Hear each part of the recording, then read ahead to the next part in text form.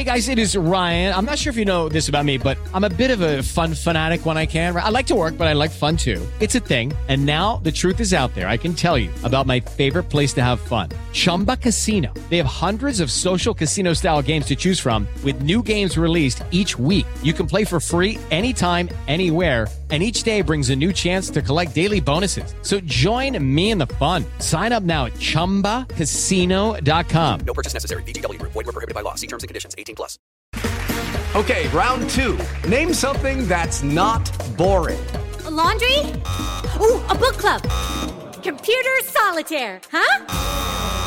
Ah, sorry. We were looking for Chumba Casino.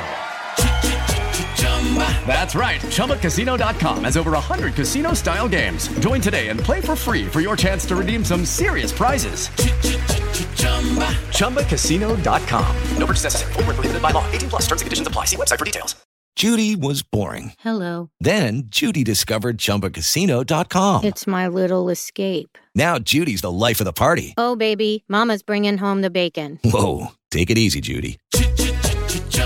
The Chumba life is for everybody. So go to ChumbaCasino.com and play over 100 casino-style games. Join today and play for free for your chance to redeem some serious prizes. ChumbaCasino.com. No purchase necessary. Void where prohibited by law. 18+. Terms and conditions apply. See website for details.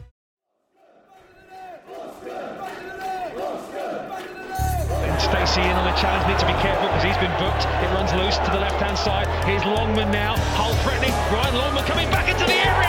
And of course, smashing it into the top right-hand corner. Well, Hull City have managed the game in the second half, hoping for an opportunity to smash and grab. And they might just have done it with Ryan Longman 13 minutes from time.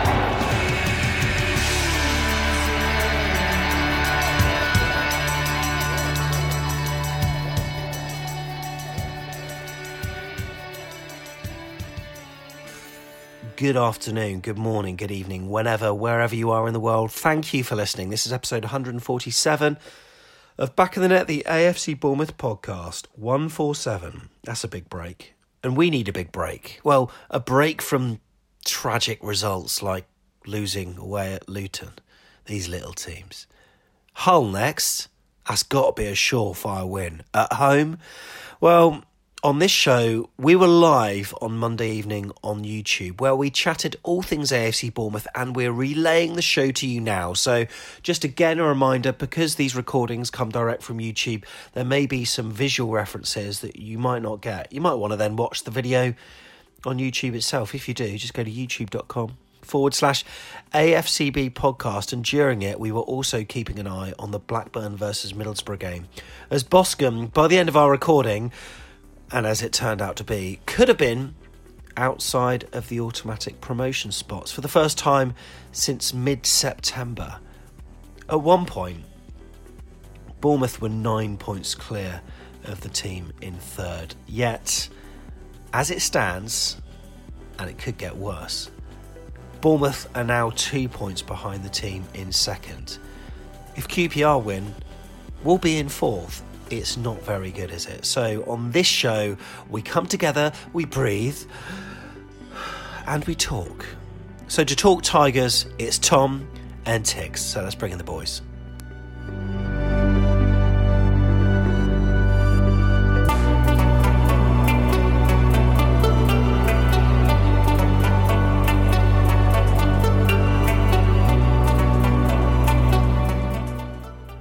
Firstly, Tom Jordan, how are you? Yeah, I'm all right, mate. Nice positive way to start there. I said we'd beat the Tigers, but turns out I was lying. Very good. Tiggs is here as well. Tiggs, that was right? Very good. Yeah, I'm all right, mate. Do you know what? Little fact for those people at home, it is actually the Chinese New Year about to start next week, and it's the year of the tiger. It certainly isn't the year of the cherries, is it? Very good, very good. So this is the league table as it stands, and it doesn't make good reading, not least because when Queen's Park Rangers play tomorrow night, if they win again, I think they're against Swansea at home, if they beat them, we could be in fourth position. This season, it's funny, it's been dubbed the poorest in terms of championship quality, and on paper, we should be streets ahead, but in reality, We're just one of many teams that are contributing to the lack of quality in this division, aren't we? All is not lost, though, and we've got things in our own hands. But with 19 games to go, is it a time we took an honest look in the mirror and just admitted to ourselves that we've got a problem? Or are we exaggerating? Tom, Saturday wasn't great, was it? No. I remember seeing you at half-time and thinking, we'll be all right, this will be fine. Didn't expect the second half that we got. Was really, really baffling, to be honest. And the way the boys come out second half was really poor. Don't know what's been said at half time. And it was a perfect executed away day performance from Hull. I mean, to have played, no disrespect to Hull, but played them twice, we haven't deserved to win either. We haven't scored in either. And it's the last couple of games I think have been really worrying trend. I think I said after the game that they're two different ways to lose a football match. Obviously losing 3-2 to Luton and then 1-0, but it glaringly showed two different sides of ways to lose football matches that are really, really poor and really worrying. So, it was a disappointing weekend. I didn't see it coming. I've been saying the fixture list makes it look like we could really get some points, and now I'm worried for Barnsley. We're going to go through the bones of the game later on in the show, but we need to provide some immediate reaction. And look, there have been several questions that need to be answered, Tiggs. Is it the personnel? Is it the system? Is it the manager? Is it a mentality issue? Is it the turgid atmosphere at Dean Court? Or, as I suspect, it's probably a culmination of all of those? I think you're probably right there, Sal. I'm sure we'll pick through all of them as we go through the show tonight. A lot of voices out there saying different things as to what the reason might be. Not least of all, actually, Mr. Parker himself, who did a very... well, it wasn't a typical post-match chat that he would normally do, I felt, which I'm sure we'll have a little chat about in a sec. Really confusing, considering where we were. As you said, 9 points clear at one point. We were flying at the start of the season. We had a system that worked. Where's it all gone? Yeah, where has it all gone? So a good evening to everyone that's watching live this evening, including Chris Hubble. We've got Mike Irwin here. Good evening to you, Mike, from the States. We've got Liam Humby as well. Also, we've got Morgan Scott, who's watching as well. Hi, Morgan. Hope you're well. Red and Black Cherries. We've got 747 SP, Dave Roberts here. Mark Cole. Good evening, Mark. We've got Harry. We've got Lucas, who already is suggesting that promotion is gone. Heather's here as well. Degoozy's here. Hi. We got Stephen. Paul Spicer. Hope your leg's doing okay, mate. Need an update on how you doing, buddy. Dave Roberts. Kerry Phillips is here as well. Carly's here. We've got Kathy, who's saying, we've got a problem. Charlie Edwards. Hi, Charlie. Hope you're doing all right. Simon Kay's here as well. No effing and jeffing from Simon Kay tonight. Yeah, maybe don't watch the free-for-all if you're not so good with swear words.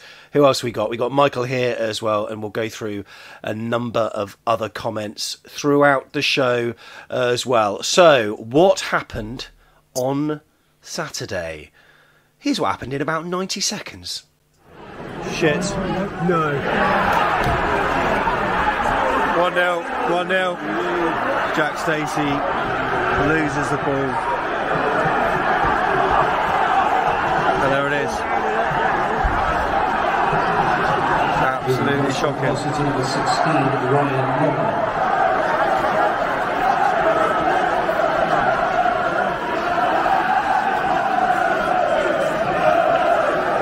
Architects of our own demise.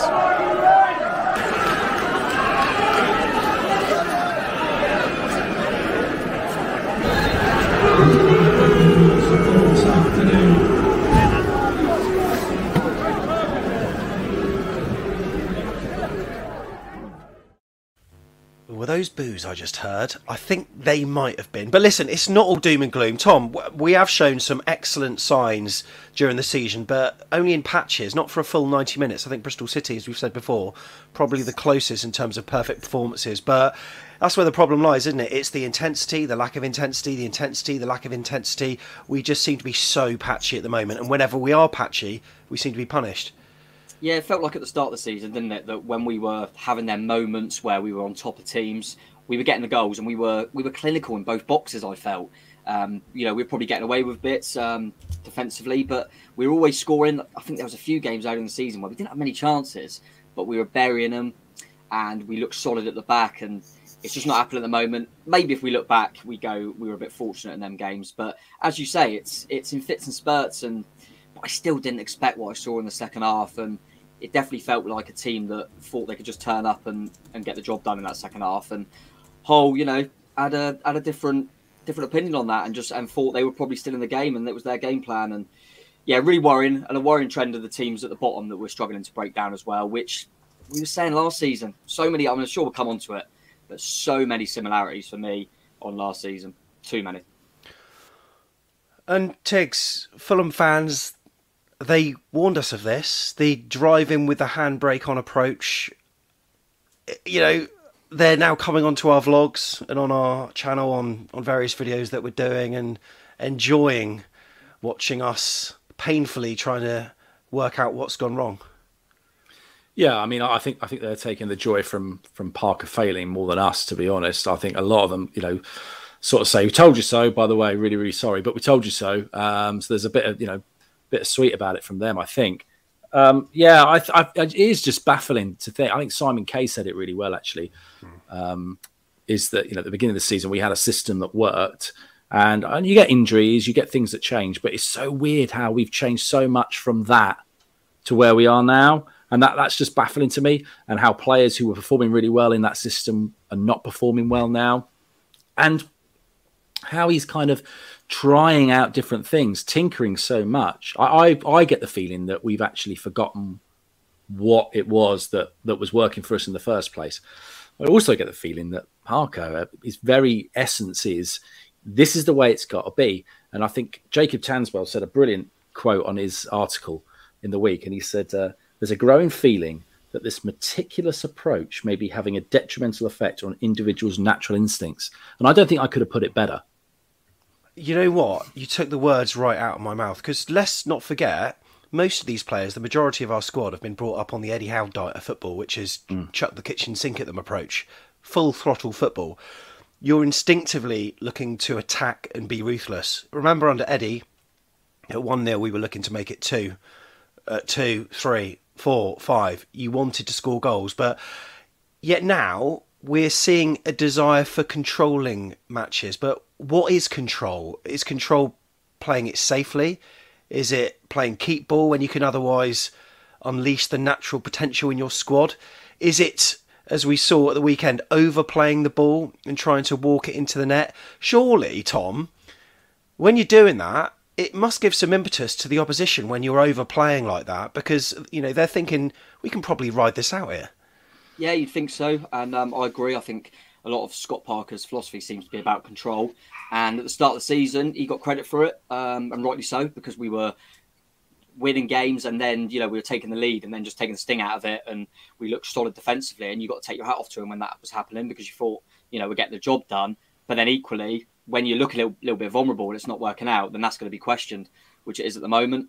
I look at the team, I look at the group of players we've got and the quality, and just think they're in such a rigid kind of, they're so disciplined and have to play in such a certain way that there's no freedom, and that these players need freedom. You've got people, like your Ryan Christie's, your Phil Billings, who you just want them to express themselves, and I feel like they're told to do such a specific job that you're not getting the best out of them. And it's concerning, because I think the players we've got are not suiting the way they're being asked to play, perhaps. But yeah, it seemed to go right at the start of the season, but as Tig said, we seem to have forgotten a lot of that, and I'm sure we'll come on to different individuals. But for example, that start of the season we had, maybe Gavin Kilkenny was quite a good footballer. I don't see why he's not getting a run out, to be honest, because he was absolutely exceptional at the start of the season. So yeah, it seems a bit odd. Seems like him, for example, someone that pulled out there is easy to drop. But yeah, it does seem like we've lost a bit of that at the start of the season, and that could be a confidence thing. We've had a few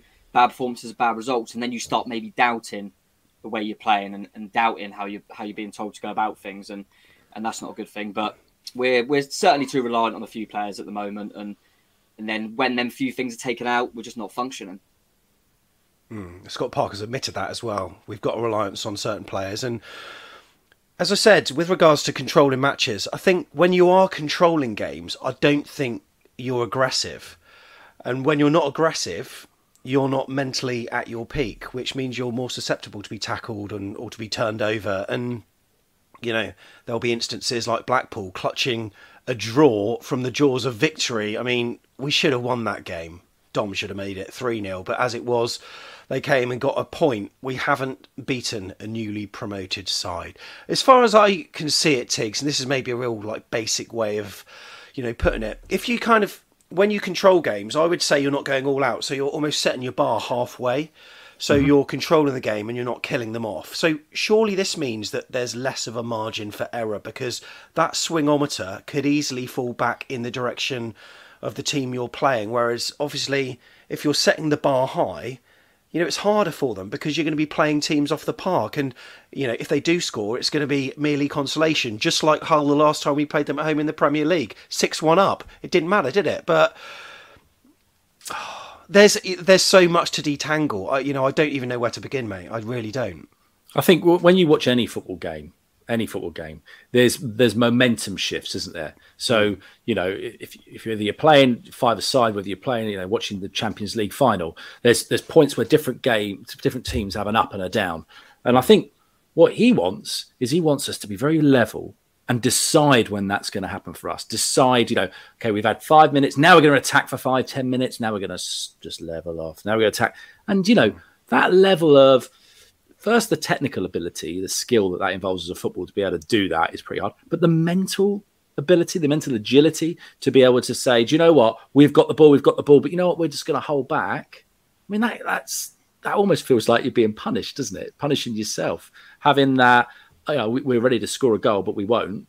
And, you know, equally, kind of the other way around, it doesn't really surprise me that sometimes now that when we go a goal down, because we haven't scored a good goal in that game already with all the chances we've had, no wonder that the mentality of the players kind of just collapsed, didn't it? How many times do you think, Tom, we've rode our luck this season? Because now I look back at it and I think, well, certain wins when we were all absolutely loving life at the time, because I think for me the performance is always the thing I look for. I don't really look at the league position, but when you've won a number of matches in a row, it's very easy to actually forget the performances because you're getting the results. But when you look back at it now, you're thinking, well, we were lucky to get a win at home against QPR because of Travers' heroics late on in the game. We were lucky to get that win 2-1 over Luton because their striker missed from practically inside the goal. And all these little moments, you're thinking, actually, those moments just went our way. It could have been very different. Yeah, there's not many games that I think you mentioned Bristol City at the start, which was a good shout where I felt we were good. But there's not many games where I felt we controlled from start to finish.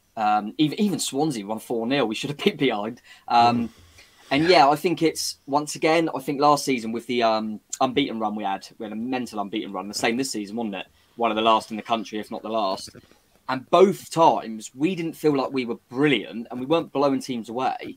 But there's only so much you can say when you're one of the last unbeaten teams in the country. You're kind of going, well, we're efficient, aren't we? But again, we're going back to now going, maybe we were quite fortunate. It's an interesting thing. And again, last season we were saying about, Begovic was man of the match quite a lot though, wasn't he? So's Travers this season. There's so many similarities that it's left me scratching my head a little bit because I really felt we would go in a different direction. But we're quite turgid. I don't find us very exciting, which I didn't last season, and that's a concern. But I don't know. I just look at it like Tiggs was saying about kind of, you know, we're talking about controlling games and playing in spurts, and if we're 0-0 in games, things like that, it's only a week ago that we conceded with virtually the last kick of the game. You can't tell me you've got, you think we'll be fine, so we can play in these fits and spurts because we can keep the door locked. We just let him free against Luton. So the fact that we felt like we could just nick a goal and we'll be fine in that second half really is odd because, as I say, we've shown we can ship goals and we've also shown we're not clinical enough in front of goal. And as you said, Scott Parker mentioned it, we're so reliant on certain individuals, and that don't wash for me because we've got one of the best squads in the league.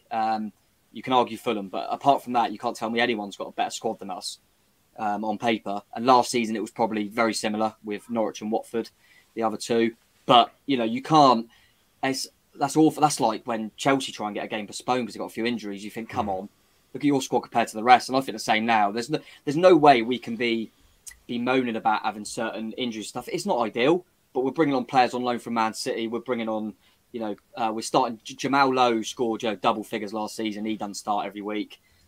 Gary Cale's on the bench. Come on, we've got a good squad and we should be performing better. But a few little tinkers, and we don't seem to know what to do. And it's it's concerning. It really is. So here's another question: the atmosphere at Dean Court, Tiggs. I mean, I don't know how many times we've used this word already, but it's turgid and it's awful. And I really miss Nonny.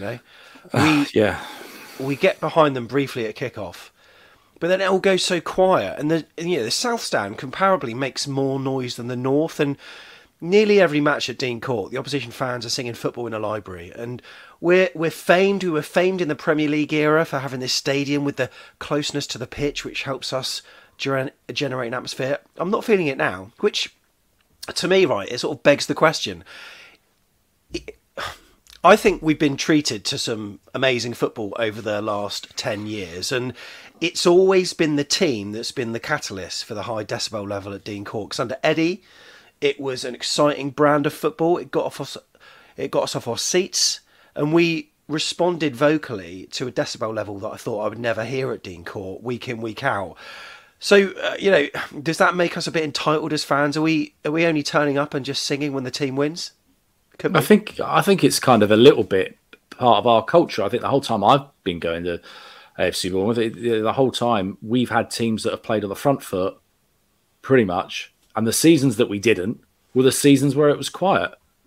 Mr. Quinn. So it's just well, it's genuine though, isn't it? I mean, that's just what we've been used to. You can go all the way back to Harry Redknapp. That's what we expect from football. We don't expect to be in the Premier League. We don't expect to win every game, but we've come sort of used to a form of football, a style of football that is attacking and exciting. And some weeks you get smashed for it, but that's just us. Now, what Parker's tried to introduce, and I understand why, and it's his football philosophy, and it's what he's put forward. And obviously, the people in power at our football club have bought into it. Is it's this kind of modern idea of kind of just controlling it. Interesting little stat. I think Tom Latcham put it on Twitter this week. We keep making comparisons with Fulham. How many goals do you think Fulham scored at home last season? Go on, Tom. You probably know this better. Take a guess. They were Premier League last season, weren't they? Probably 30 odd. At home, you say? At home, just at home. Oh, just at home. I'm going to say something like 20 then. Yeah, I'll go 25. 9. No way. Okay. Is that the story? So we will put that into consideration, I suppose, but that is an interesting stat. And just going off what you were saying there, Sam, about the kind of the atmosphere and things like that, because it was poor and it has been relatively poor all season. I think it's got to work both ways. You're in it together, aren't you, with a team and supporters and staff and supporters, and it works both ways. I think, if we've got to get behind the players, but the players have got to give us something to get behind. And equally, with the kind of booing at the end, which I'm not an advocate for, I've never been an advocate for booing, but as I say, it goes both ways. If Scott Parker wants to go straight down the tunnel and not clap the supporters, then the supporters are probably entitled to boo a poor performance. I just think it works both ways, and I think you try and get an atmosphere going. But if you've got nothing to cheer on, then it's very difficult. It's a partnership. It's a partnership, and we've done the away day kind of experience shows throughout the season, and we've said similar things, haven't we? Of course, Luton are going to sound loud at the end of the game when they've just scored a 97th minute winner. It works both ways, and I think it's not been good enough this season, but I think on Saturday, especially in that second half, very, very hard to get behind. It wasn't like we were chucking balls in the box. Watch the kind of highlights and stuff, which I'm sure we'll go on to, kind of the game, and watch the highlights. They didn't show an attack from our second half because the goalkeeper didn't have to put his gloves on second half. So to ask the fans to get, to be really loud when you're not creating anything in that second half, I think it's a tall order. Maybe it's the siege mentality thing, because this season and the last have been the only seasons in my lifetime that we've ever been expected to do something. Yeah. And you know what? I remember being at that Huddersfield match, the one that BT Sport put on at 12:30. So we were all in the coaches at like 3:15 outside Dean Court, freezing our nuts off. And you know what? Their stadium's the loudest I've probably ever heard.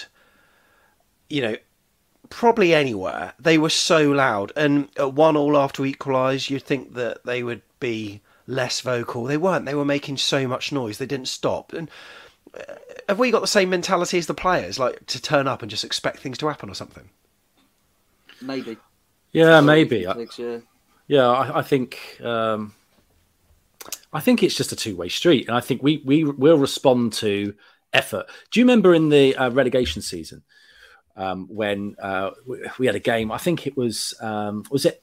It was at home. It was near the end. It was one of the last ones before we went into lockdown. Who were we playing? Was it Brighton? Yeah, the Brighton game. And we weren't doing anything in that game, as the team won. And then suddenly they kicked in, didn't they? I think it was Rico down the left or something. Yeah. And suddenly, the whole atmosphere lifted. Yeah. I just think we needed a goal. Honestly, like when you look at the whole game, we needed a goal to move it, but we didn't get one. So I think that's what's happening. I think we're just getting a little bit fed up with not getting the rewards for when we do have the ball. And then the confidence drops, and we get hammered. I even think we needed a Ryan Christie to get the ball on the right hand side, cut it and have a shot, and the keeper tip it over the bar. I don't even think it was a goal. I think something like that. I can't really remember if we had a corner in the second half. There was no, kind of thinking it's all coming. Come on, and we're trying to grind it in because we didn't do anything. We weren't creating anything, so it's hard to get behind anything. There was no. Prolonged period of pressure, was there, to really go, come on, look, they're trying here, let's get it over the line. It just felt like going through the motions until the final whistle went. And like Tig said, it's a two-way street, and I think both parties, if you like, are to blame really for the atmosphere. Yeah, I mean, a crunching tackle, a shot on goal, anything, anything that can get. Perhaps there's a geographical thing. I mean, like Bournemouth's a lovely place. We've got a beach to enjoy. We've got a beautiful environment. There's more to life than football down here. Maybe in places like Huddersfield, there just isn't. They just look forward to the weekend. Well, then it's also the thing you say, like we're always louder when we're away, aren't we? Yeah. Like the away support always seems louder than our home support. Yeah. So. I love an away game. I love an away game. Right. So detangling the bones of this game, then, Tom. There's the team lineup. That's what we saw at 2:00 when it was announced. I think we pretty much guessed it on the money, apart from the fact that I got shouted down and said to put in Cahill rather than Mepham. I wish I did, because I could have won a free mug. Alas, wasn't going to happen. But that was the team lineup. When you saw that, were you happy? Yeah, I was okay with that. I think probably the question marks really were over. Would Bidden be available? Playing him and Marcondes was interesting, but Marcondes probably ain't the right. And also, would Zamora be back, which obviously he wasn't. And then the Mepham thing, I think, real shame with Meps going down for an injury. It looked like a hamstring, so he'd probably be out for a little bit. But I could understand it. When I saw it, it certainly wasn't something I was predicting. I'm not going to pretend I did. But when I saw it, I thought back to that whole game away from home, the 0-0. I thought, actually, they're going to have a low block. Let's get us up the pitch a little bit more. And with Cahill, obviously he has a lot of positives, but with him being aging and not blessed with pace, I thought Meps could get us up the pitch a little bit more, which happened in the period he was on. So it made sense to me. I thought that was quite clever. And I felt that Jamal Lowe would come in as well for Jane Nansley, because he's been off it a little bit. And Lewis Cook was, I suppose, surprised. We didn't know he was out, but Billen was back anyway, and Lewis has been off it. So I was more than happy with it, mate. And I think we could have put out any side. I expected us to go and win the game. So more than happy, and still felt confident going into it. Just want to give a shout out to Lucas. A super chat helps support the channel. So if you're watching on YouTube now and you are in a position to support the channel, it also guarantees your message will be read out as well. Thank you so much, Lucas. And he says, does anyone know when Laird will be available? Tom, do you know anything? I mean, I feel really bad now. He's paid money for me to say, I don't know. All I remember is Scott Parker saying that he won't be available and he won't be available for Barnsley, which makes me think I'm pretty sure, someone tell me in the chat if I'm wrong, he's not cup tied because he didn't play. Obviously, he just signed for us. So I reckon if he's not quite there, they're thinking, let's get him in for the Boreham Wood game.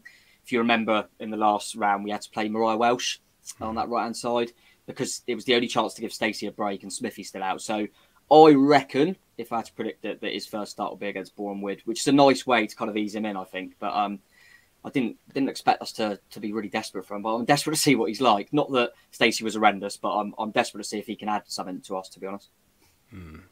Now, before kick-off, I gather there might have been an announcement on the PA with regards to the passing of Jamie Vincent. We didn't do a 1 minute silence, which I thought we might have. Crystal Palace managed to, and as I tweeted just yesterday, that when you got a televised match on Sky, you've got these meticulous timings to adhere to that are set by the TV channel, and they worked in a 1 minute silence into their schedule. And We didn't have that. We didn't. I'm sure the club will do something appropriate in due course for Jamie. However, just wanted to make reference to this absolute wonder of a left back and an all-round nice guy as well. As you saw, Fletch and numerous other people tweeting about him.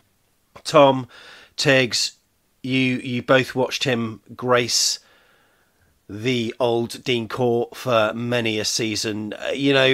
One of the best left backs this club has ever had, Tom, yeah?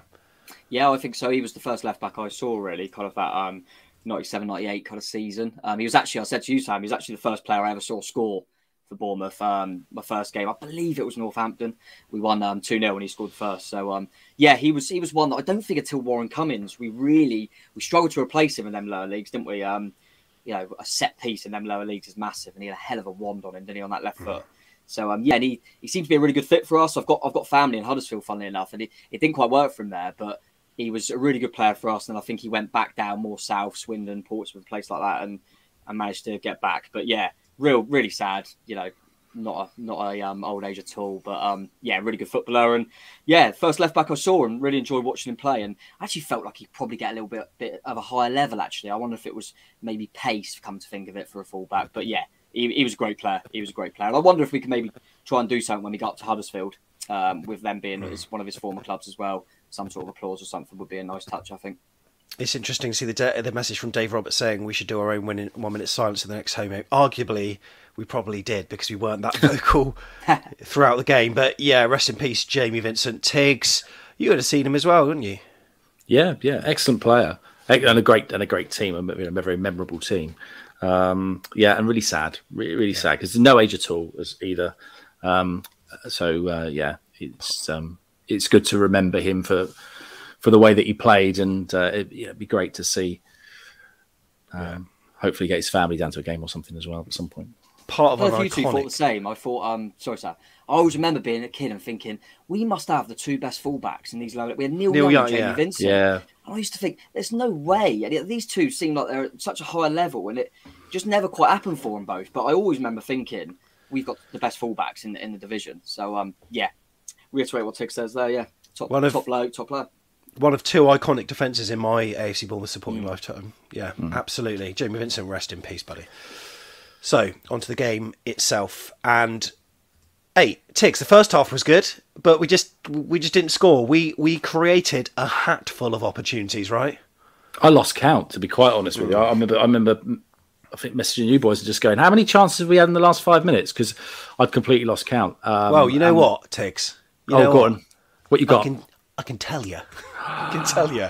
These were the shots we had in the first half. We are shown in orangey red, as you can see. Hull's solitary shot just inside the box there. So, yeah, I mean, that there is pretty astounding. Let's compare that with the second half. Yeah. How is that? How is that? Look at that for a contrast, Tig. So it makes you think that we just should have taken some of those early chances that we had. And as Tom said in the vlog at half time, if it was Fulham, they'd have been 3-4-0 up by then. Yeah. No, I mean, it's baffling. It's baffling. And I don't mind. I don't mind that we didn't score in the first half. I think, like Tom said, you play like that, you get your chances, they don't all go in, and you accept it. What is completely baffling to me and confusing to me is the second half. And I don't know why we ended up the way that we were. The few little things changed, and obviously you've got to put a lot of credit to Hull because they did. They came out and they were different in the way they approached. But that first half, we seemed to know exactly what we were doing. We had a really high line, which stopped Hull with their long balls, which was brilliant. We had a lot of ball around the box. I mean, possession. Have you got the possession stat? I think it was about 68% in the end to AFC Bournemouth 32 or something like that. But it was around that 70-30 split, yeah. Yeah, I was going to say, and probably in the first half, it was probably like near 80. It's just incredible. Nothing for Travs to do, really. And then the second half, it's just a complete flip.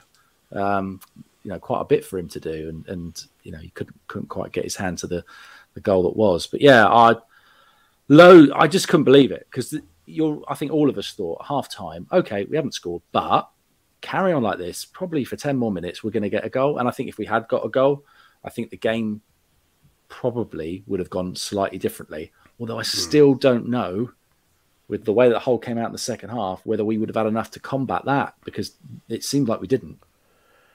Yeah, absolutely. I mean, let's just go through the chances off the top of our head. Leaf Ball played a sweeping ball over the top to Dom Solanke. Yeah, chested it down, but it sort of bounced off his chest. He didn't really cushion it, so the keeper, the Baxter, made a good save there. It was one where Jack Stacey was on the right-hand side, driving forward. Christie overlapped and then dinked it up onto the head of Dom Solanke, who, let's be fair, Tom, should have buried that. I've seen the highlights since then, and my God, really should have done better. Yeah, I think he had another one, didn't he, as well, that the keeper, well, it looked like he got touched, but it said it went out for a goal kick. But this first one, yeah, it looked like it was going straight into that bottom corner. I probably thought he'd done the right thing trying to aim for that. He just put too much on it, didn't he? Yeah, he's had a few of them this season, which, yeah, you figure the goals he has scored. I could think of a lot of misses as well. He could have a hatful. He could be up there with Mitrovic. But, yeah, that was a real shame. And then I think the next one was probably the Marcondes one, wasn't it? Hit the post. And then he swiveled on one as well, that the keeper made a decent save again. And, yeah, it just felt like it was just, yeah, another chance after chance after chance, and one of them would go in. But as Tig said, I wasn't too concerned at half-time. Wasn't too concerned at all. I think the Warriors, maybe the players went out almost similarly to our supporters, and kind of went out and thought, it'll come. It'll come. We don't really have to do anything because we're going to score in the end. And maybe that was to our detriment in the end. But yeah, I agree. It just looked like chance after chance. It just wouldn't happen. I mean, the Marcondes one is inches away, isn't it? Yeah. And go on, I was going to say credit, though, to the whole goalkeeper. I've got to say that. Yeah, as well, very much. Baxter, very good. He made himself so big, so quickly on so many of those opportunities that even those that he didn't necessarily have to save, he did such a good job putting off the striker or whoever was coming onto the ball. So, yeah, credit to him. But yeah, as Tom said, you still expected eventually, if it carries on like this, you're going to get another chance, and that chance will lead to a goal. And, you know, speaking of Marcondes, I thought, Tiggs, that he was actually involved in more than I realised when looking at the highlights package. It's only about 3 minutes. They've not put the extended ones up. I think Hull have got a bit of they've got a beefier package via their YouTube channel. But, I thought he actually wasn't too bad in the first half at all. He's a quality player, undoubtedly. He was being asked to play, him and Billy, in an unusual shape for them, for what we probably worked on. I don't know how long we would have worked on this. We wanted to see it because, let's be honest about it. Having those two attacking and without Dom having much support, and it's something that we bring up every week. And I'm sure Tom's going to bring it up in the second half when we talk about it in a minute. Those two, Billing and Marcondes, should have been lethal, could have been lethal. But it requires them both to do quite different jobs at different times. So you're asking a lot of them in a way. Because you haven't got that kind of deep-lying kind of playmaker. Because if you're using Jefferson Lerma as kind of a block, then you haven't got your Kilkenny or your Cook. I don't know. I suppose, but I thought he was brilliant. He made the right runs at the right time. It's just communication, I think, was probably the hardest thing for him. I think the whole manager said at half-time that the main thing is they needed to look at Billing and Marcondes were getting too much freedom in them areas. So it was certainly something that Hull addressed. And yeah, because they were, like you say, especially Marcondes, they were involved in all them little chances, weren't they? Even if it was just making a kind of a run that was just to, sacrifice themselves so there was a bit more space. They were getting a lot of freedom. And I think Hull did address that in the second half. And unfortunately for us, we didn't change too much, but they certainly adapted to that because Marcondes was key in that first half. And I do like what he gives. I think there's certain flaws to his game which make you feel like he's a little bit luxury at times, but I certainly like the will and all that he gives to the team in his performance always. And he's got a little bit of magic in him, so you always want to keep him on the pitch because you feel like he could provide something. And he was unlucky not to score again. Tom, you're a footballer. When you batter a team for 45 minutes, create a hatful of chances, yet none of them go in, does your confidence dip at all? I don't know. I wouldn't have thought so. I think it would be really frustrating, but we are absolutely battering these lot, and we've got a whole 45 minutes minimum left. It'll come. Keep doing the same things. Don't drop off. Do exactly what we're doing in the first half. Don't let it slip. They cannot be any worse. the opposition are going to try and change something, because there's no way they can allow that to happen again, because they know they won't get away with it. So we've got to be astute to that, but keep doing what we're doing, and be patient as well, but keep doing what we're doing and don't let the foot off, and it will come. So, yeah, I think, you know, like we were all saying, I don't think we was frustrating, but none of us felt we'd lose that game, really. I know there was a lot of us going, it's typical Hull 1-0 on this, but I think really we just thought if we had played like that, we would have won the game. I'm sure of that. We just didn't. And it's a bit head scratching as to why, to be honest, but Hull deserve their fair share of credit as well. They definitely changed some things and adapted, and great away performance from them. Dom had a number of chances in the first half, and we went close on so many occasions. But yeah, half-time came and went. And then second half, I don't know what was said, but we were not the same team, Tiggs. And Hull, to their credit, you know, they dug in and they looked a different side and made us look incredibly poor. It is one of the most baffling contrasts in performance I've ever seen during the scope of a 90-minute match. Yeah, you know, and no one, you know, loads of people have just said, we don't know what happened. When you ask anyone, loads of people who are supposed to know just don't know. So we haven't got a chance, have we? But I think a couple of things happened that I think probably contributed to it. One, Mepham was obviously starting. He got injured. We brought on Cahill. Now, there's different schools of thought on why Parker's been. He said to the Echo that Mepham was picked ahead on merit. I think it was, if that was the case, he might have been picked on the type of player that he is and what he's being asked to do.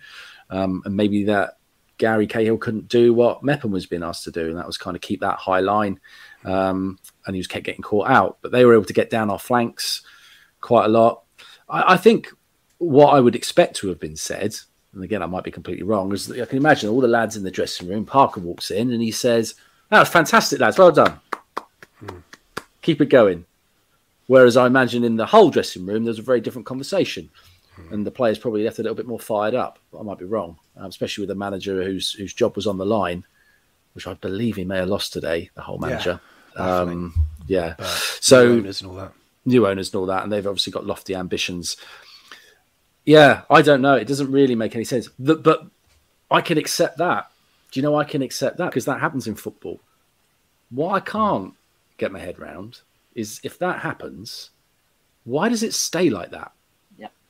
Why does it stay like that when you've got the quality, supposedly, to be able to change it? That's weird.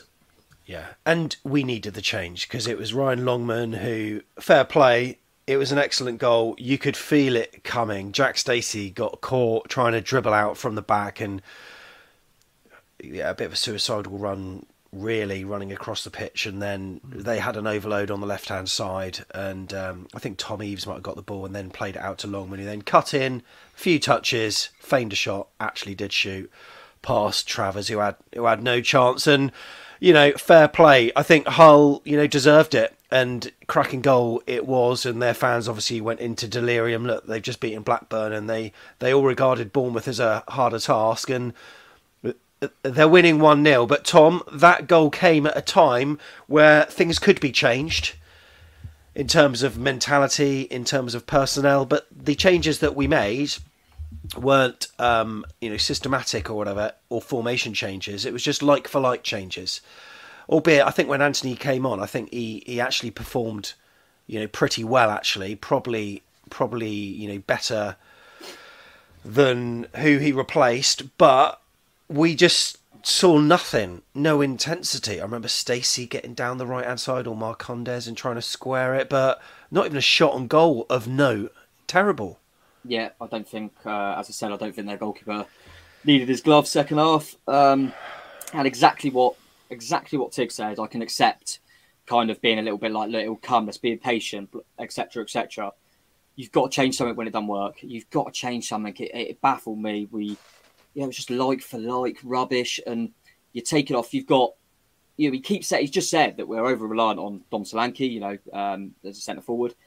He's got a centre forward on the pitch in Jamal Lowe, who can obviously play from the sides. He wasn't having a great game. But don't just take him off like for like. Let's put him up top. Let's get someone near Dom. Let's try something, because 9 minutes at a time and Dom Solanke is running around on his own. How is that happening? I don't understand why that's happening. I don't understand why we're not trying to keep whole guessing. We're not trying to change something and offer something different. And then when you think, okay, we're getting a bit desperate and it's probably going to be a bit more balls in the box now because they're going to sit deep.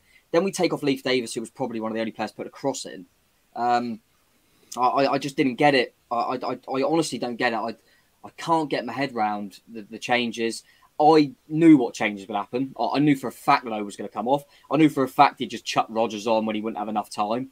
It happens every single week. And there hasn't been a game this season where Dom Solanke hasn't been isolated. So, it's all right coming out after the game and saying we're over-reliant on him. Well, how about putting someone up there with him to help him?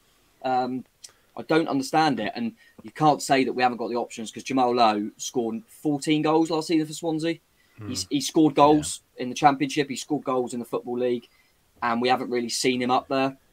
Put him alongside Dom. Let's try and give him something to worry about. Howard just sitting there going, this is so predictable. Just keep doing the same thing because we're seeing this out. And we've got the quality in personnel to be able to change a few little bits and surprise them a little bit. And we just didn't. And it was just the same thing. And as soon as they scored, I thought that was it. Because, as I say, we didn't look like doing anything. It was really odd. And then even when you think, all right, let's just bring some players on that can maybe just, as you said earlier, Sam, kind of make a tackle, get the crowd going. You've got people like Ben Pearson and Gavin Kilkenny on the bench who have never really let us down, who for some reason can't get a kick at the moment when we can't win football matches. I don't know. I'm scratching my head, mate. I don't understand that second half, and I don't understand why we didn't seemingly want to change it. Don't understand. Here's a telling stat.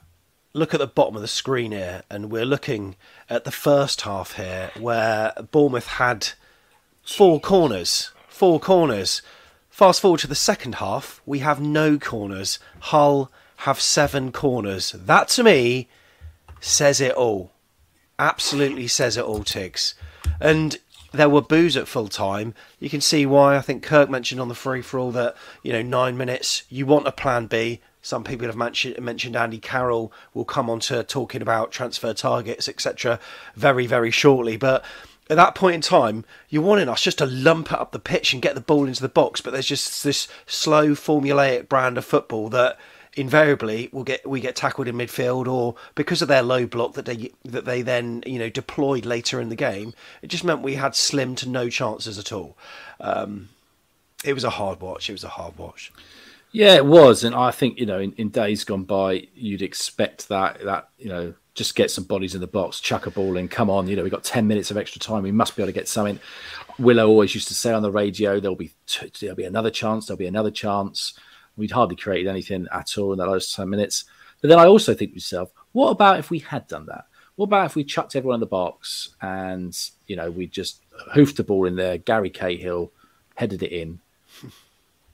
I wonder if they'd get a telling off for not playing the form of football that he's looking for. And it's funny, your little video there, and you can hear the boos, Sam, as you're leaving. You can also hear somebody under their breath very clearly say, Parker ball. Look, I don't want to be down on it completely because at the end of the day, it got us to the top of the league for a substantial period of time. Yeah. So does it work? It can. But, I feel like we've got square pegs round holes now. And I think Tom's right. I think you need to have something different. But the problem is, I think that you're in a situation where the guy who's pulling the strings, he's too stubborn to want to do that. And that's his job. And and Eddie was the same in his own way. Eddie was the same. He worked on something all week in training. He wasn't going to change it. I just don't know. I don't know yet what it would take for Scott Parker to do something different. Maybe dropping out of the automatic spots. I don't know. I said something to Steve on the vlog, and I expressed it really badly. But Tom, maybe it's just the order of games that we've played this season. If all the results were done in a different way, like the way it panned out earlier in the season, just made us believe unnecessarily. So maybe we have kind of maybe built this up a bit too much. And look, it is a project. He's got a 3-year contract.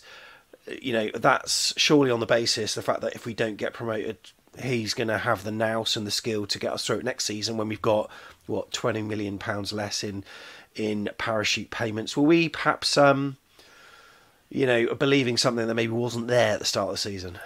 Well, there's another way of looking at that as well. I was going to say another way of looking at that is Did Parker expect this to go this way? Because let's look at the start of the season and who he was able to put out on the pitch. Now, was he expecting Jordan Zamora and Jaden Anthony to do what they did? Was he expecting Travers to do so well? Was he expecting Gavin Kilkenny to actually give him something to scratch his head about? I bet he wasn't. I'll bet you any money he wasn't. He was desperately trying to think, who am I going to fill these spots with? And I think he was probably thinking, well, I've got 3 years here. I've got 2 years here to get this project, to get where they are. I don't think he was. And I think he's got caught a little bit with his pants down there because he's got us to the top of the league. And now the pressure's on. How does he keep us there? Because it's not what he expected, I don't think. I almost think he got a little bit lucky in what you were saying there, Tiggs. And we tried to get Freddie Woodman from Newcastle as a goalkeeper, and they had a COVID problem, so we had to play Travers and realised, he's quite good. And then we brought in Leif Davis, and he wasn't quite ready to play, and we realised Zamura's quite good. And Lerma had a 6-game ban, and Ben Pearson was out, and he realised Gavin Kilkenny's quite good. And I feel like he got quite lucky. I don't think any of them would have played if he had got what he'd asked for or what he'd hoped. And I agree with the philosophy thing. Eddie was very, very much the same, but in a completely different style of football. It'd always be kind of that way.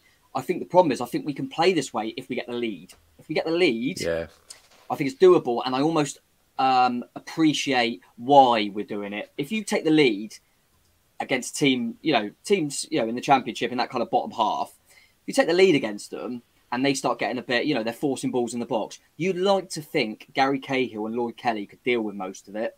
You'd like to think that Jefferson Lerma and Ben Pearson and players like that can, really help them and sit in front of them as a wall. And you'd like to think you get the job done. And we've shown that we can do that.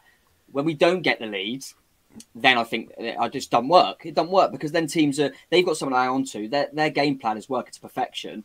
We're going to get desperate and they're going to nick stuff. And that's where I feel like we've got to try and keep teams guessing a little bit. I appreciate when you've got the lead that you're going to sit back a little bit and try and defend what you have. But we had nothing to hold on to in that second half. We had to go get something. So that's why it surprised me a little bit that we didn't try to change stuff. And I don't think we will change stuff. I think he'll hopefully try and get a few people in the window. But I don't see. I feel like it'll be a predictable side that will go out against Barnsley. I don't think we'll change system or anything like that.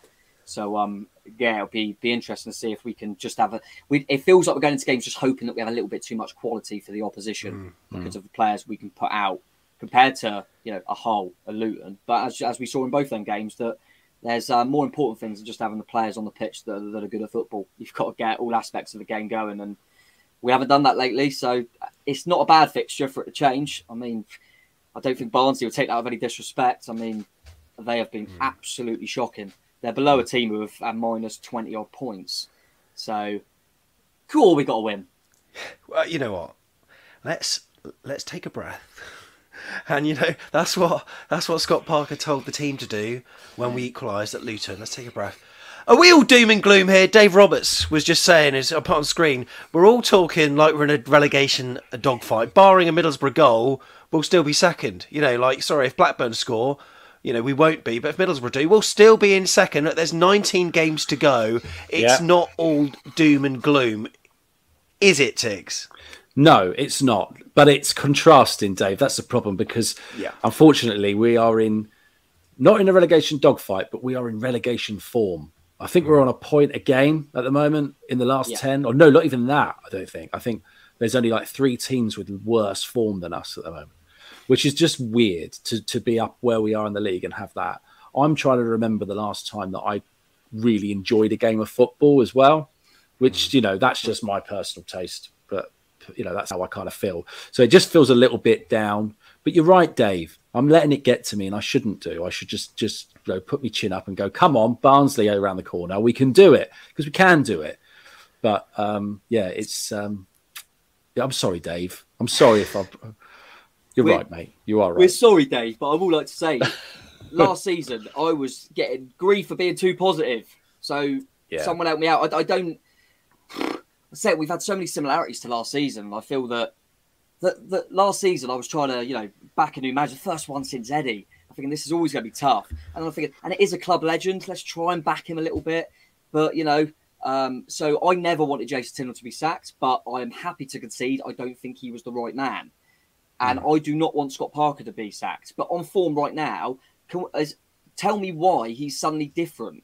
Why is he different? Because apart from wearing better clothes and being a better footballer than Jason Tindall, I don't see a lot of difference. I was bored of the games last season. We were boring to watch. Our goalkeeper was saving us. The only real difference, I think, the league was better last season. We had Brentford were flying, and they're showing that in the Premier League, that they had a really good group of players and staff and things like that. Watford, players like Sarr, really good squad. Norwich had Buendia. Swansea was strong last season. This season, Mitrovic at Fulham. And then you go, all right, Brereton Diaz doing pretty well at Blackburn. But then, even QPR are doing well. Yeah, but then they only lost the other week. And then West Brom don't look that good. I'm sorry, the only difference last season was the chasing pack were better. And when we went on a bad run and a blip and an awful run of form like we are this season, they caught us. This season, we haven't been caught because the other teams ain't doing nothing. So I'd love the chat to tell me, is it just because he wears a cardigan? Because I don't get it. It was frustrating last season, and I tried to back the guy. And this season, I'm frustrated. And last season, when I was backing the guy, I was wrong to back the guy. And this season, I'm trying not to be kind of overly blind and backing him. And people are telling me you've got to back Parker. I don't understand the difference. I really don't. He's had more managerial experience. I can appreciate that. But I don't know what you guys think and what the chat thinks. I see too many similarities to last season, and I think we'll just fall short like last season. But the fortunate thing is, I don't think the league's as strong, and the chasing pack aren't as strong, in my opinion. You know what? You said something there that I've got to pick up on, saying that Scott Parker's a better footballer than Jason Tindall. Have you ever seen Scott Parker play a 50-yard hoof at the feet of Mark Moseley to score an injury time? Have you? No, I don't think you have. How many positions on the pitch can Jason Tindall play? Quite a few, exactly. can't he? He can do anything. Versatile. But look, 2 wins in 10 games points to automatic promotion failure, I'm afraid, and it does. And I don't think you can ever blame Parker for the first half performance, because the players should have been... We created so many chances, and that's down to the players. Parker did nothing wrong for the first half, but it's whatever was said in the dressing room and the lack of reaction on the pitch in the second that you possibly can put at his feet. We can talk about formation till the cows come home. We might have to do this on Twitter or in another video at some point. Can Billing and Marcondes really do it in a 2? 90 minutes of injury time, not a single shot. We haven't even spoken about the whole time wasting that seemed to be going on, hence the 9 minutes in the first place seemed to be going down very easily. But why wouldn't you? If they I think Grant McCann made a statement saying, well, we've got the point, so what does it matter? And fair play, but you also got your P45 as well, mate, so I'm not sure who's the winner now. Anyway, full-time booze, look, Tiggs referenced it.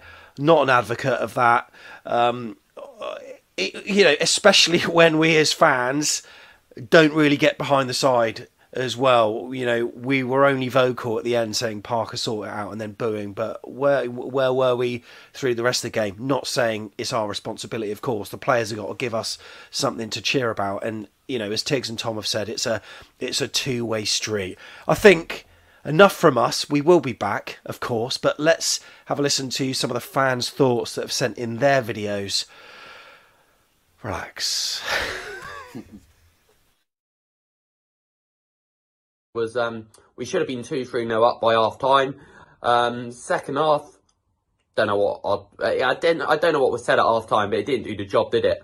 And then they go and get a goal in the second half. That very, very fortunate. I think what's frustrating from my point of view as an AFC Bournemouth fan at this time is I saw the match against for Fulham the other day against Birmingham, and they concede a goal, but then they go and score another one. And it's like Bournemouth just don't seem to do that at the moment. Jamal Lowe, a lot of people have said on the fan cams outside after the game, he ain't a winner. No, I totally agree. Morgan Rogers, I would have given him another chance. Maybe send him back to City. Maybe that's a bit harsh. But anyway, that's what I wanted to say. I know it's a little bit negative, but sometimes you just got to tell it how it is. And that's what I've done in this video. So where's it going wrong this season? Even when things were going well, we were getting good results. Our attacking play always centred on getting the ball out wide to Zamora and Anthony and Christie and Adam Smith, or Stacey as it was later. We haven't been able to do that. Teams have got wise to that. they picked up on that. They're doubling up, giving us no room out wide, and subsequently things are breaking down. We've not got the personnel, and we don't seem to play the system which involves players driving through the centre of opposing defences or playing short passes in and running off those passes. I think we need new people in the next week or so if we're going to address that and start attacking teams all over the pitch, not just out wide. So hopefully the next week will bring some change, both in terms of results and in terms of personnel coming into the club.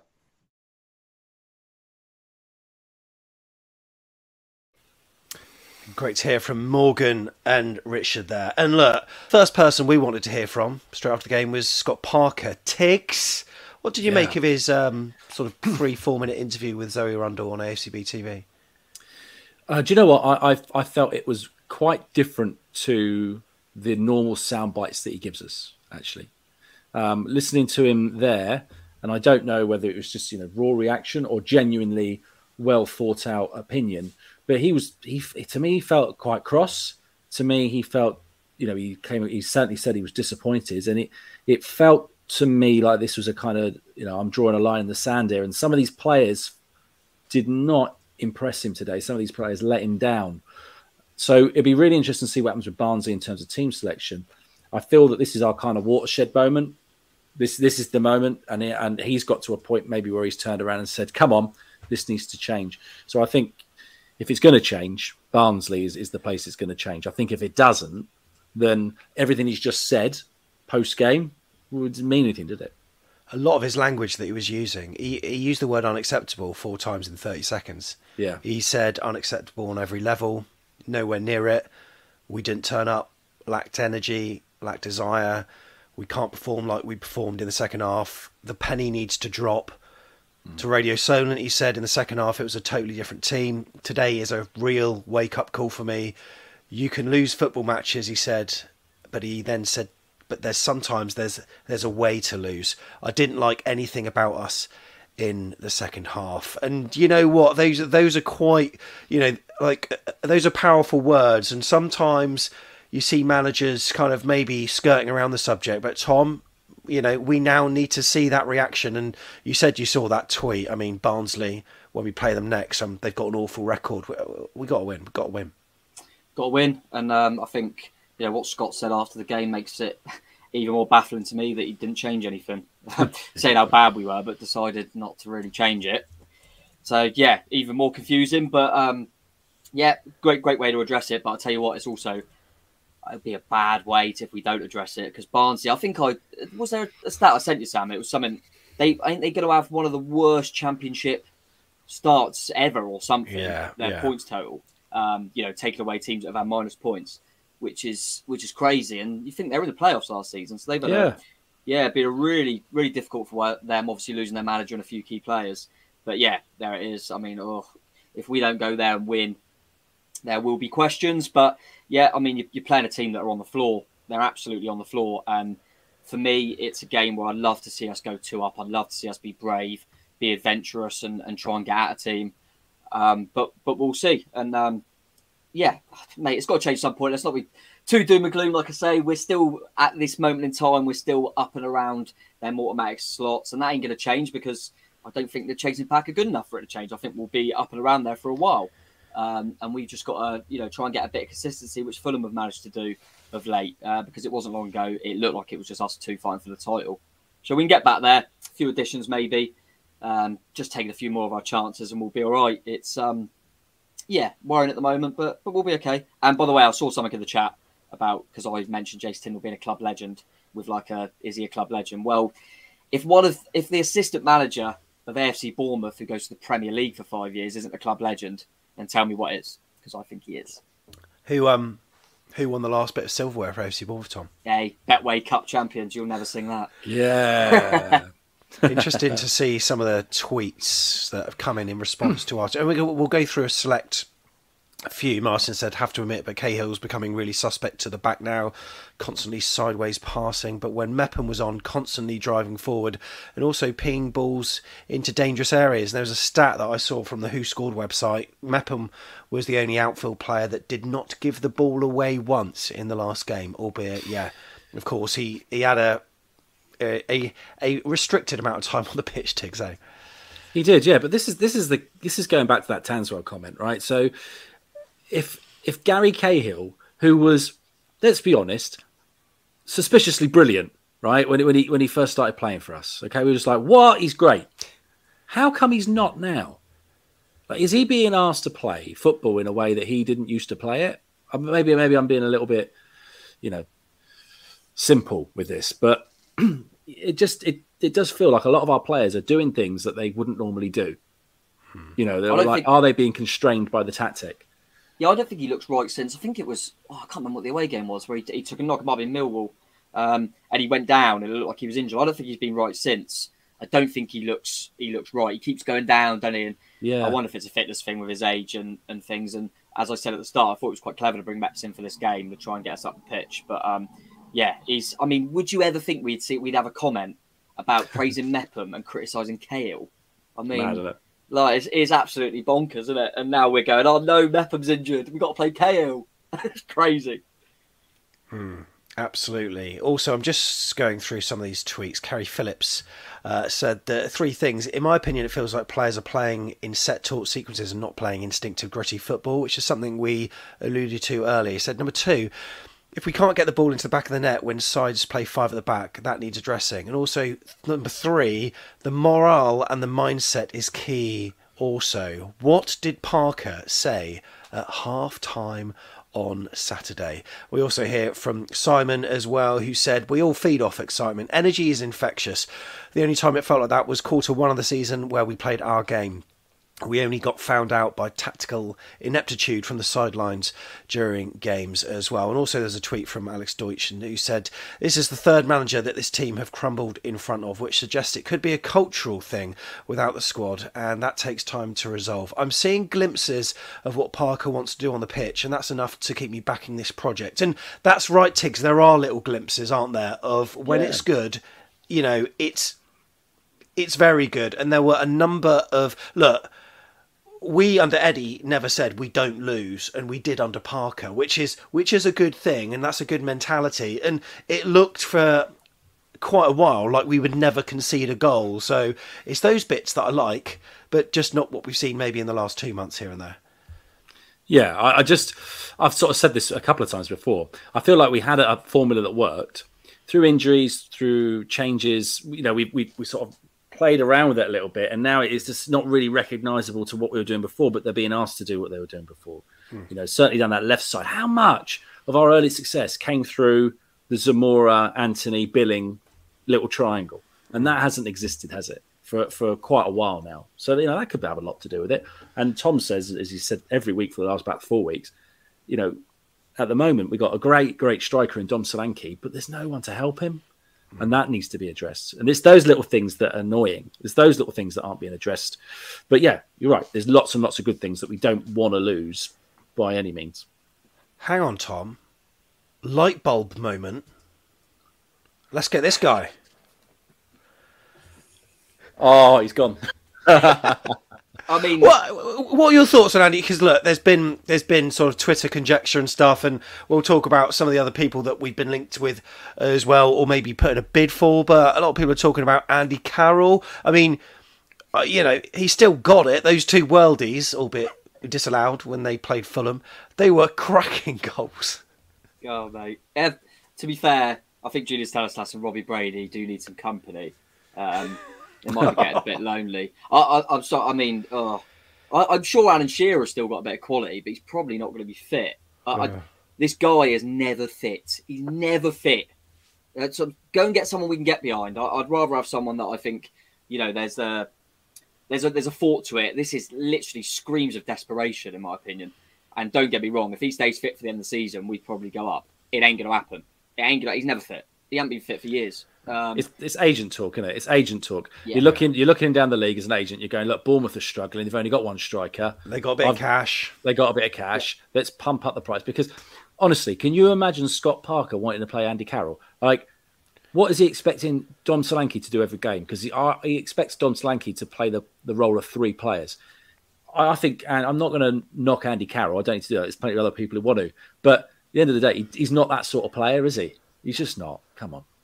No, he would be a literal. It would be a definite plan B. Obviously, he wouldn't play much football. It would just be probably come on, a game like it was at the weekend. But at the weekend, you just said it then. We didn't even have a corner. So, I mean, we didn't put any balls in the box. So I don't know what difference it would make. We would have to change our whole style to bring someone in like that. But I would much rather a Kiefer Moore, say, who's a similar type. Obviously, hasn't had the career of Andy Carroll, but they're a bit of thought into it. And I agree with Tiggs. I think it's just a bit of lazy journalism, and I don't see that one happening. I probably think if we're going to get anyone, I think it will probably be Tom Lawrence. But we have had bids rejected for Dembele as well, haven't we, at Peterborough? You know what? If ever like Andy Carroll did sign for a Championship side, maybe it'll be a bottom of the league side or whatever. I think us three should get around a dinner table, have a curry, and do the whole, well, he's not coming to Bournemouth, he's going to Barnsley or something, or whatever he said that time. My God, hated that video. Right, Tom, you mentioned Tom Lawrence. Saw a bit of him when we were in the Village on Saturday, Derby versus Nottingham Forest, and tell you what, he missed a sitter early doors, didn't he? But he's having a cracking season for the Rams, isn't he? And that's one of a couple of players. And you mentioned someone else as well. But what do you think about those two targets? I like Tom Lawrence. I think he's a player that can play in very, very much Christie, but probably on the other side.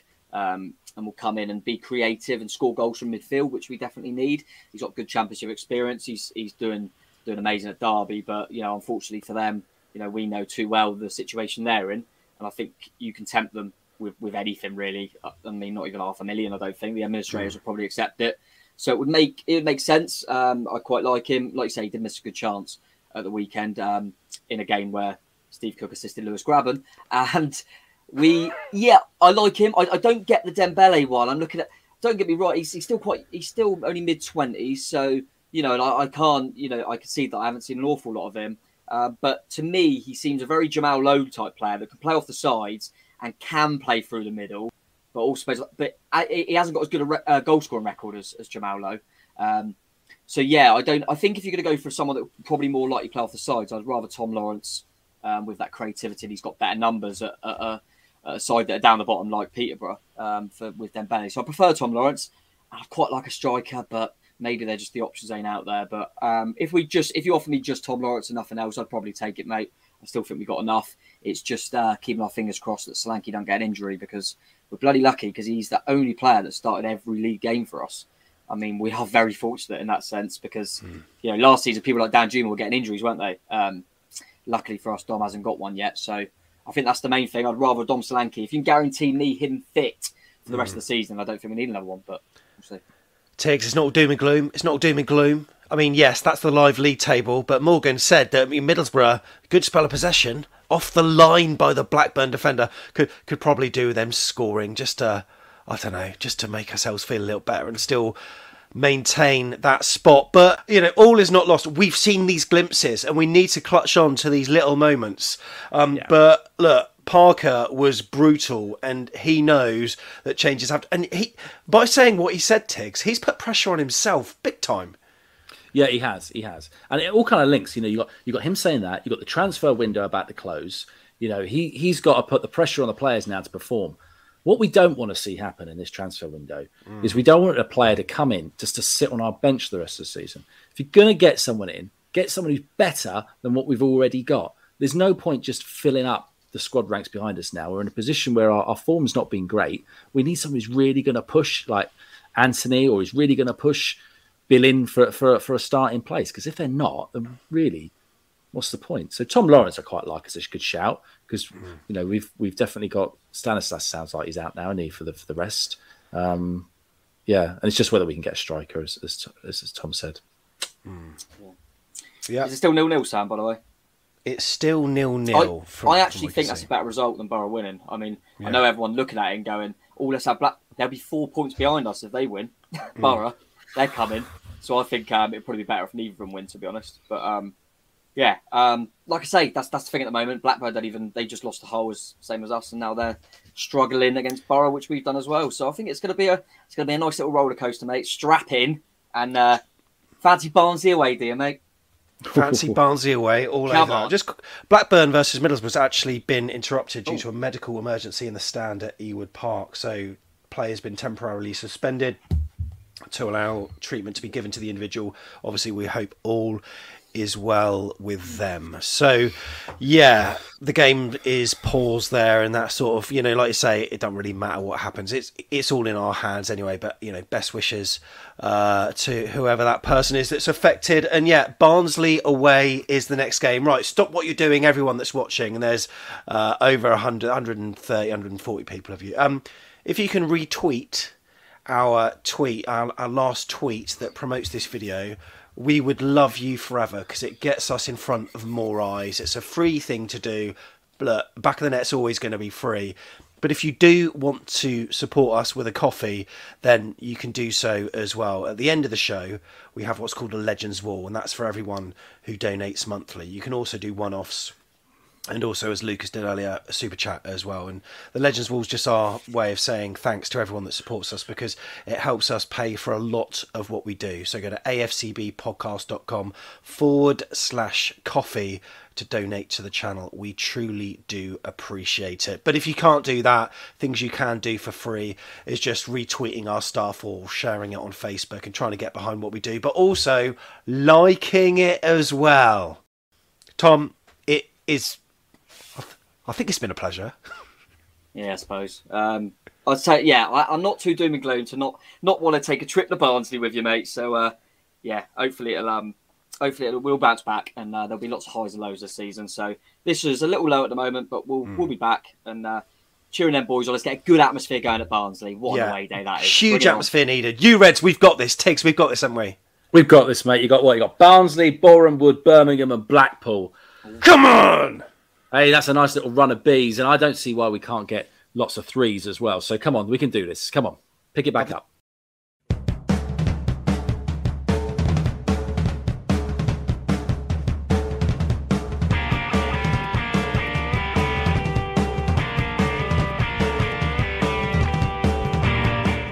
So there we go. That was quite cathartic, I've got to say. I felt a lot better by the end of it. I think I did anyway. Next, it's Barnsley away, and as Tom said, my God, their form is atrocious. Surely we need to be getting a win. Oh my goodness. I can't say I'm looking forward to it. I'm going to go. We're all going to go. And we'll be back with a pod next week. Thanks for tuning in. This has been Back of the Net, the AFC Bournemouth podcast. Oh, I need a drink. And Stacey in on the challenge, need to be careful because he's been booked. It runs loose to the left-hand side. Here's Longman now. Hull threatening. Ryan Longman coming back into the area. And of course, smashing it into the top right-hand corner. Well, Hull City have managed the game in the second half, hoping for an opportunity to smash and grab. And they might just have done it with Ryan Longman 13 minutes from time.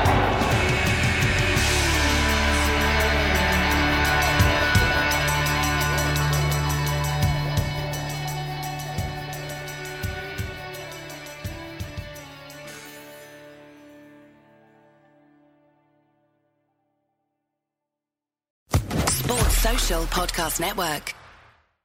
Lucky Land Casino, asking people, what's the weirdest place you've gotten lucky? Lucky? In line at the deli, I guess? Aha, in my dentist's office.